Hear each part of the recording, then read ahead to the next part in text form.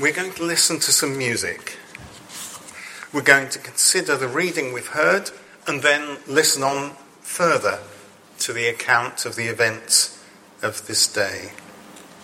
In all of this, we're reliving a sequence of events from the Sunday before Passover, now celebrated as Palm Sunday.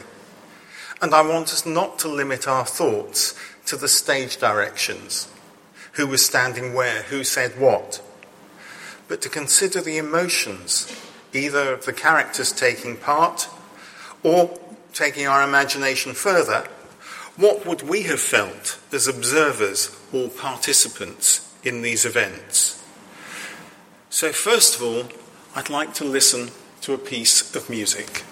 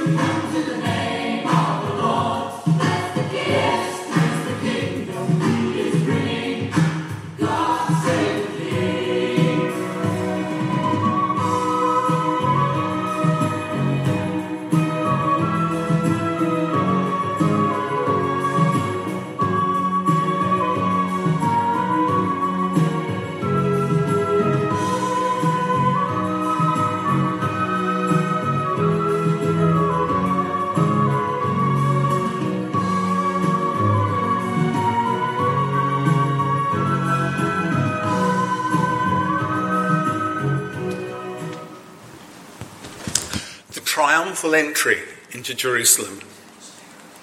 The 12 apostles have seen and heard amazing things over the previous weeks, and here they are, on their way to Jerusalem. What are they expecting? What was Jesus expecting? The account of the procession is full of references to the Old Testament. The king arriving triumphant and victorious on a colt, from Zechariah chapter 9.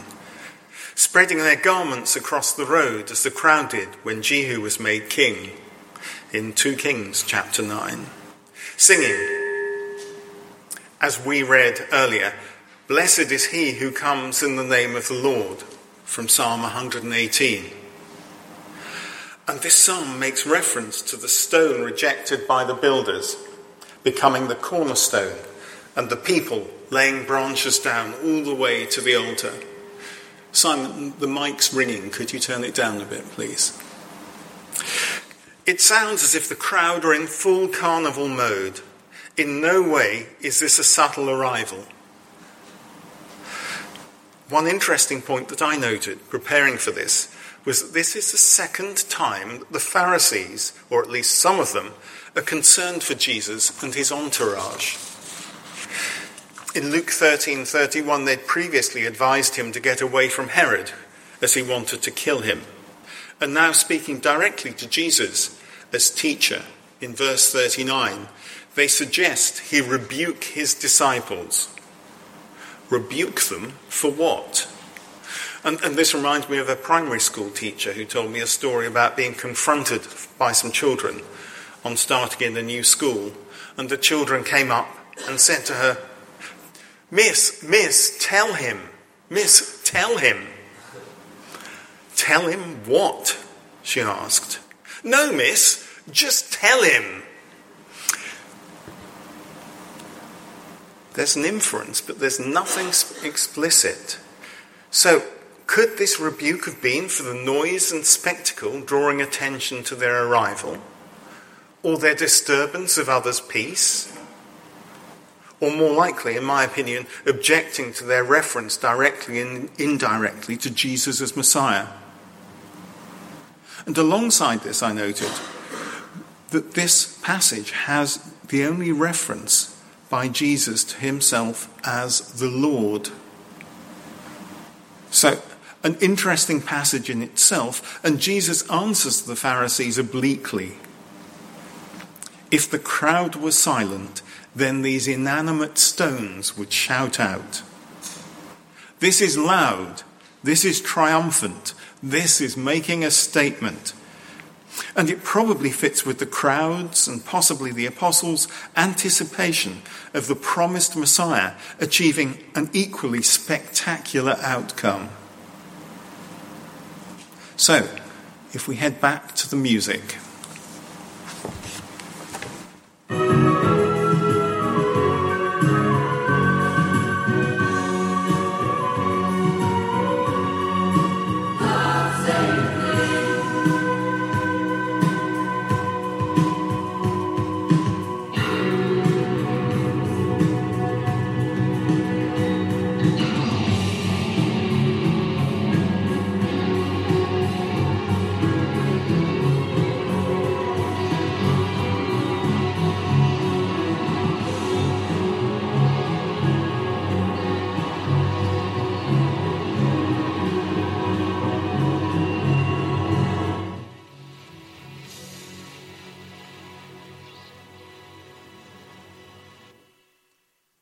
The tone changed dramatically.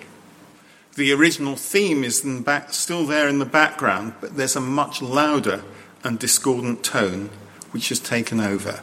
So I'm going to ask Chloe now to come and continue our reading from verse 41 to the end of the chapter.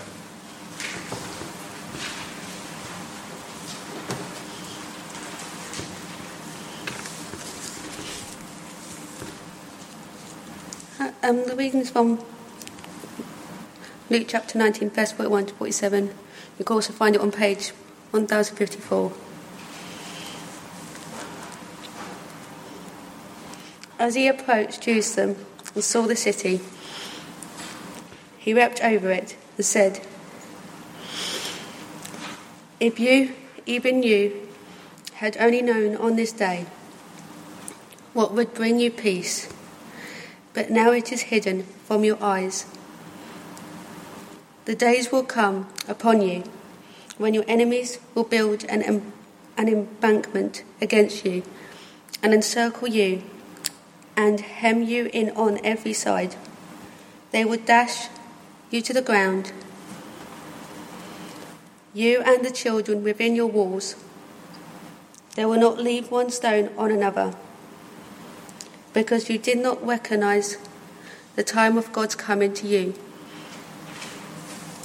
When Jesus entered the temple courts, he began to drive out those who were selling. "It is written," he said to them, "My house will be a house of prayer, but you have made it a den of robbers." Every day he was teaching at the temple, but the chief priests, the teachers of the law, and the leaders among the people were trying to kill him.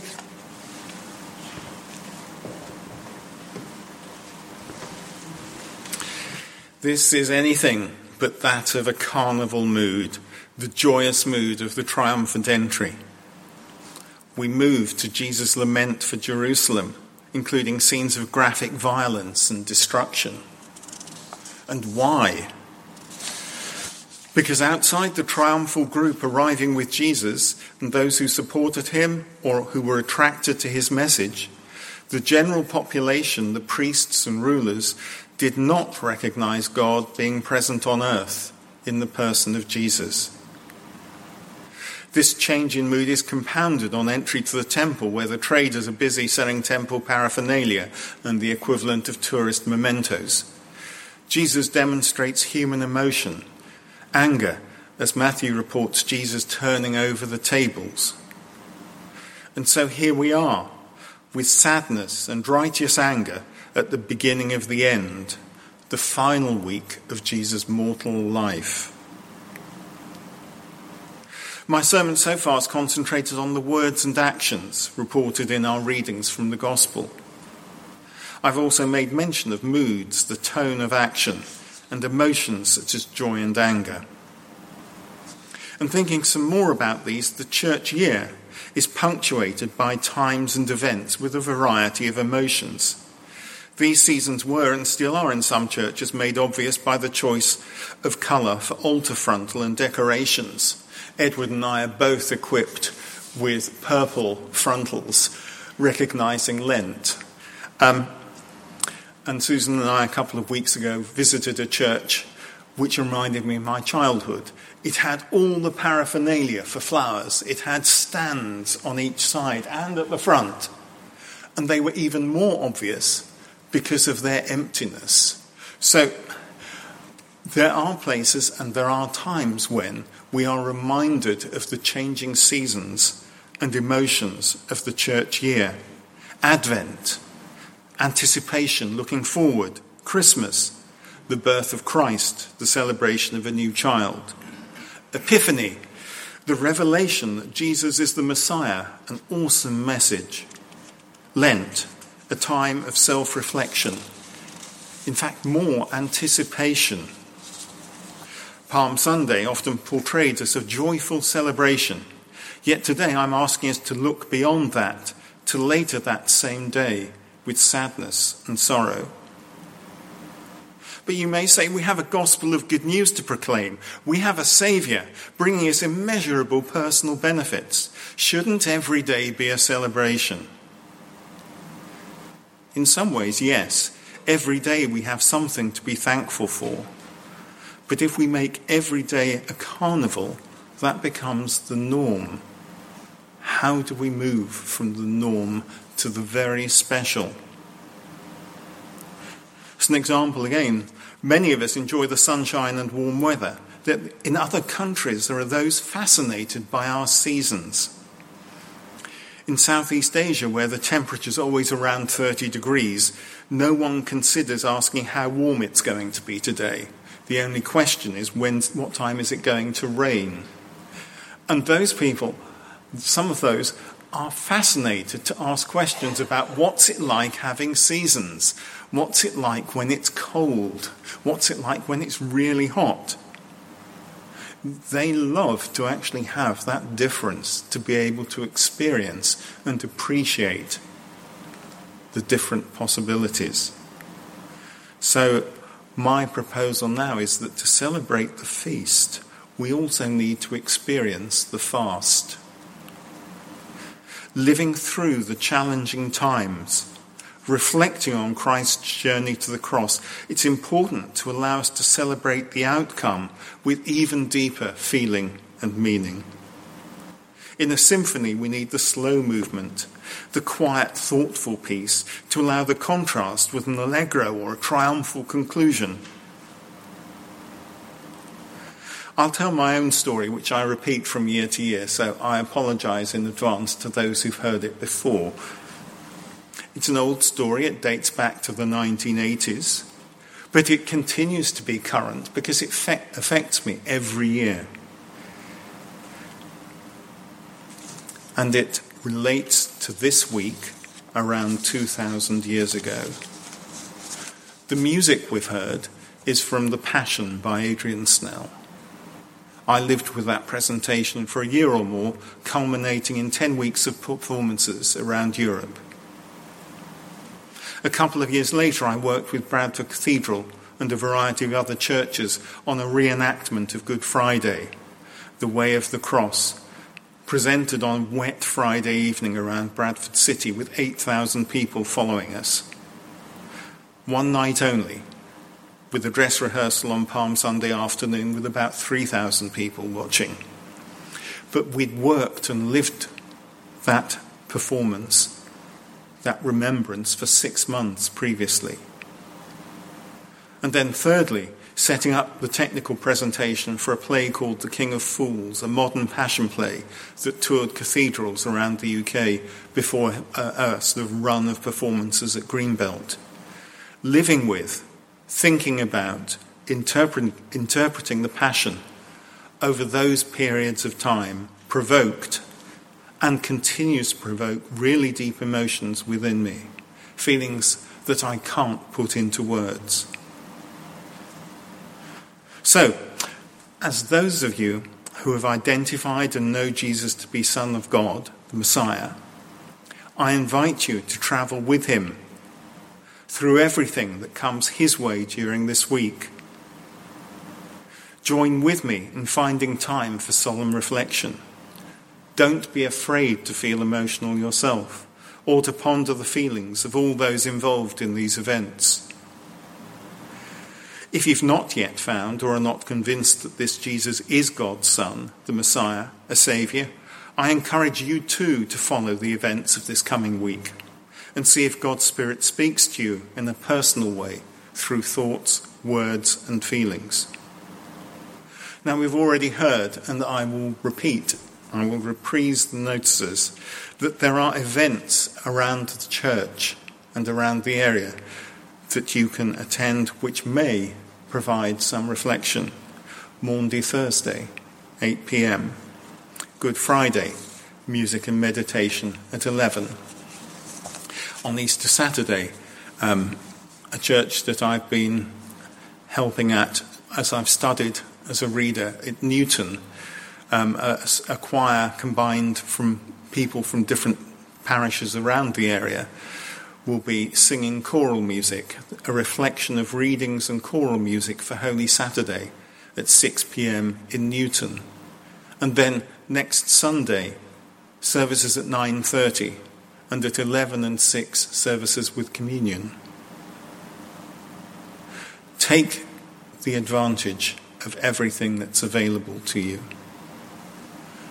And as with the intended anticipation that we have in Advent, let us journey with Christ and the 12 apostles through this coming week and see where it leads us. Let's pray. True and humble King, hailed by the crowd as Messiah, grant us the faith to know you and love you, that we may be found beside you on the way of the cross, which is the path of glory. Amen.